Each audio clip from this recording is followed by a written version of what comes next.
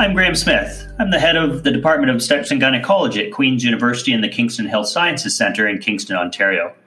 We established the Mothers Program to provide a reliable source of information about pregnancy on the internet with the goal to improve mothers' health through education, research, and screening. The Mothers Podcasts are an extension of that. Today we're going to be discussing sex after pregnancy, and our guest is Dr. Marisa Horniachek.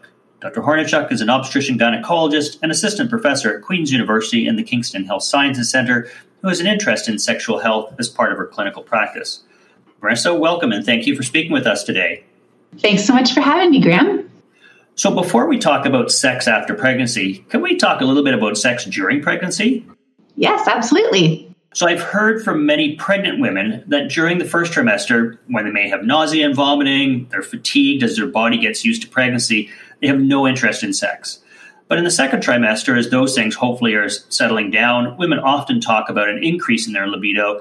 And then in the third trimester, they have to figure out how to deal with this increasing abdominal size. What do you say to your patients when they ask about sexual activity during pregnancy? So first of all, for the majority of women, sex during pregnancy is safe. We know that sex does not cause miscarriage or pose any risk to the baby. As you said, it's very common for libido to be low in the first trimester, but many women do become more interested in sexual activity once the nausea and fatigue start to improve. Then, in the third trimester, with a large belly, finding a comfortable position can be a challenge and may take a little bit of experimenting. Some things I recommend. First of all, you want to avoid lying flat on your back or on your stomach. Classic missionary position can also be quite uncomfortable with a partner putting pressure on your belly. So positions like side lying, woman on top, or standing can all be more comfortable while you're pregnant. You can also use pillows to help prop you up or between your knees. Oral and anal intercourse are also both safe during pregnancy. The one caveat to that, I do recommend that your partner not blow any air into the vagina during oral sex. That could potentially increase the risk of a very rare complication called an air embolism. I recognize that sex is more than just intercourse, but are there situations during pregnancy where you would recommend that they don't have intercourse? Yes. So if you have a condition called placenta previa, where the placenta is covering your cervix, or vasa previa, you should avoid vaginal intercourse. I would also use caution if you're at risk for something like preterm labor. So for example, if you have a twin pregnancy, or if you've ruptured your membranes or broken your water. If you have any questions at all about safety with pregnancy and sex, I would recommend that you speak directly to your obstetrical care provider. And any concerns about orgasms in pregnancy? Nope, this is totally safe, not a risk at all. What about nipple stimulation causing uterine activity? Yeah, so some people talk about using nipple stimulation to bring on labor. This does actually take a fair bit of stimulation to cause uterine contractions. So a light touch with foreplay is unlikely to put you into labor. That being said, if you do notice at any point during foreplay or intercourse that you're having painful tightenings of your uterus, you should stop and rest. So apart from avoiding intercourse if you have a placenta previa, are there any types of sexual activity that people should avoid in pregnancy? There are a few things. So if you're practicing anal intercourse, don't have vaginal intercourse right after. This could increase your risk of infection. As well, if you practice BDSM, you do have to take some extra safety precautions. I would recommend being careful around things like restraints, as pregnancy-associated swelling can make them too tight. You want to avoid muzzling, as it's really important to communicate with your partner if anything doesn't feel right or is causing unusual pain. Definitely don't do anything that could hit or injure the belly or cut off blood supply. Make sure to avoid any choking, as that could decrease oxygen supply to the baby. And again, if you have a question about a specific sexual practice, bring it to your healthcare provider. We've probably heard it all. Don't be afraid to ask questions. Okay. I recognize that this is a complex question, but before we talk about sex after pregnancy, can you tell me a little bit about what we know about the female libido or desire for sex, as that may help to explain some of what to expect after having a baby? Right. So as you know, the female libido is really complicated, and there are many different factors that can play a role either in promoting or decreasing libido.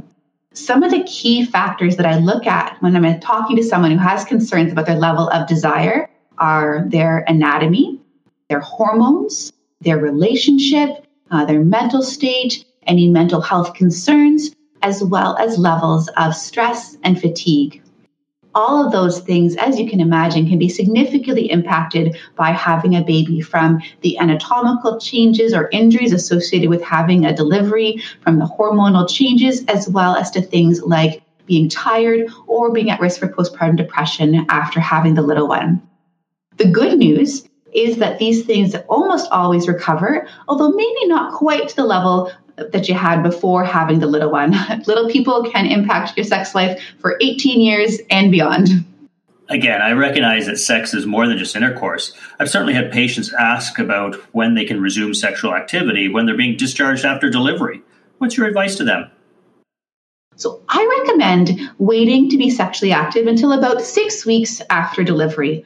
This will give time for your body to heal up, for any stitches to dissolve, and tears to fully come back together. If you or your partner are raring to go before that 6-week mark, you certainly can consider oral intercourse. Unless your doctor's told you they have a tear near the clitoris, then I would still wait to that 6-week mark. When you see your healthcare provider at your 6-week postpartum visit, they can do an exam to make sure that you're fully healed up, give you the A-OK to go ahead safely. They will also make a plan with you for birth control at that time. So if a woman's had a vaginal delivery, they may have a tear and stitches that typically take 6 weeks to dissolve, as you said. And if they've had a cesarean section, they may have pain or discomfort with healing. But if somebody didn't have a C-section or didn't have any tears, could they have intercourse sooner than that? Sure. So there can still be swelling as well as bleeding in that initial postpartum period. So I tell people to use caution. There isn't actually a lot of good studies in the literature or evidence that we can go on to guide us as to when it is in fact safe to resume intercourse. So we do have to use a little bit of our common sense. So if you feel physically and mentally ready and you have a reliable form of birth control to use, then you consider going ahead. But again, listen to your body. If things don't feel right, dial it back. Do you have any practical tips on getting back into intercourse? Yes, absolutely. So first of all, it is normal to be a little bit nervous about having intercourse after having a baby. Some key things to be prepared for. First of all, make sure there's lots of foreplay and you're fully ready to go ahead. You may find that you need some extra lubricant, so be prepared to have lube on hand ahead of time.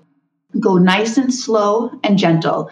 Listen to your body. It's also really important that you have good communication with your partner so that they're aware that they need to go slow and that at some point you may need to ask them to stop or slow down.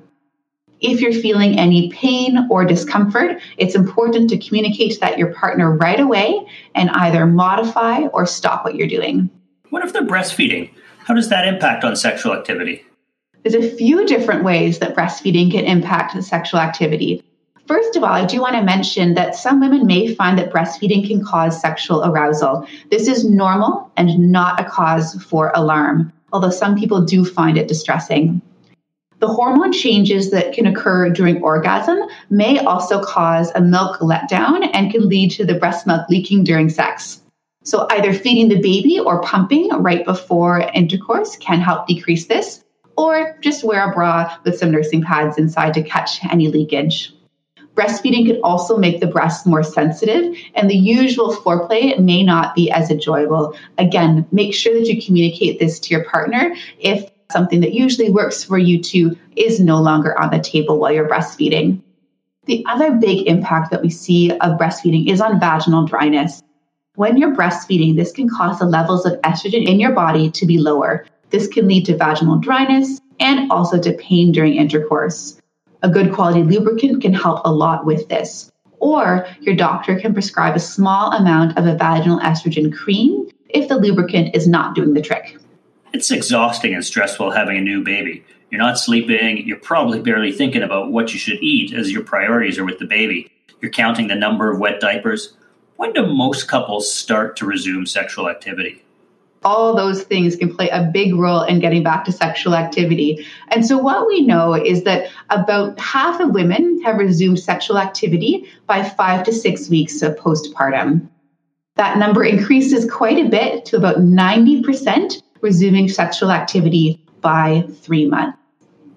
We talked about postpartum contraception with Ashley Waddington and Melinda Radoa in a previous podcast episode that people might want to listen to for ideas. Yes, this is very important. So you don't want to get your groove back only to lose it right away to an unplanned pregnancy. And we know unplanned pregnancy is a risk for low libido. Make sure that you have a good plan in terms of contraception, communication, lubricant before you go ahead. Any final thoughts or advice that you want to give women and their partners? As we've talked about, postpartum mental and physical changes can impact your sex life, but many will resolve with time. It sometimes feels like it's forever in that initial period, but baby will start to sleep and so will you. But if things aren't improving, there is help out there. If you feel like a low mood is contributing to a lack of desire, make sure you speak to your healthcare provider, as this could be a sign of postpartum depression, and we'd want to get you on treatment for this.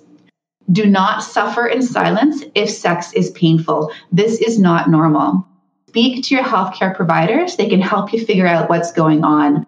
Many of these conditions are treatable. For example, there's some excellent treatment options available, such as pelvic floor physiotherapy, which is so helpful for many women and we've had great success with. So speak to your healthcare provider if you do have any concerns. We are happy to help. Thank you so much, Marisa, for taking the time to join us to discuss sexual health after pregnancy, but also during pregnancy. I want to thank our guest as well as Adelaide Burrows, who helped to produce this podcast, and for those behind the scenes. We will put links to more information on this and other topics on our website, www.themothersprogram.ca. The Mothers Program is all one word.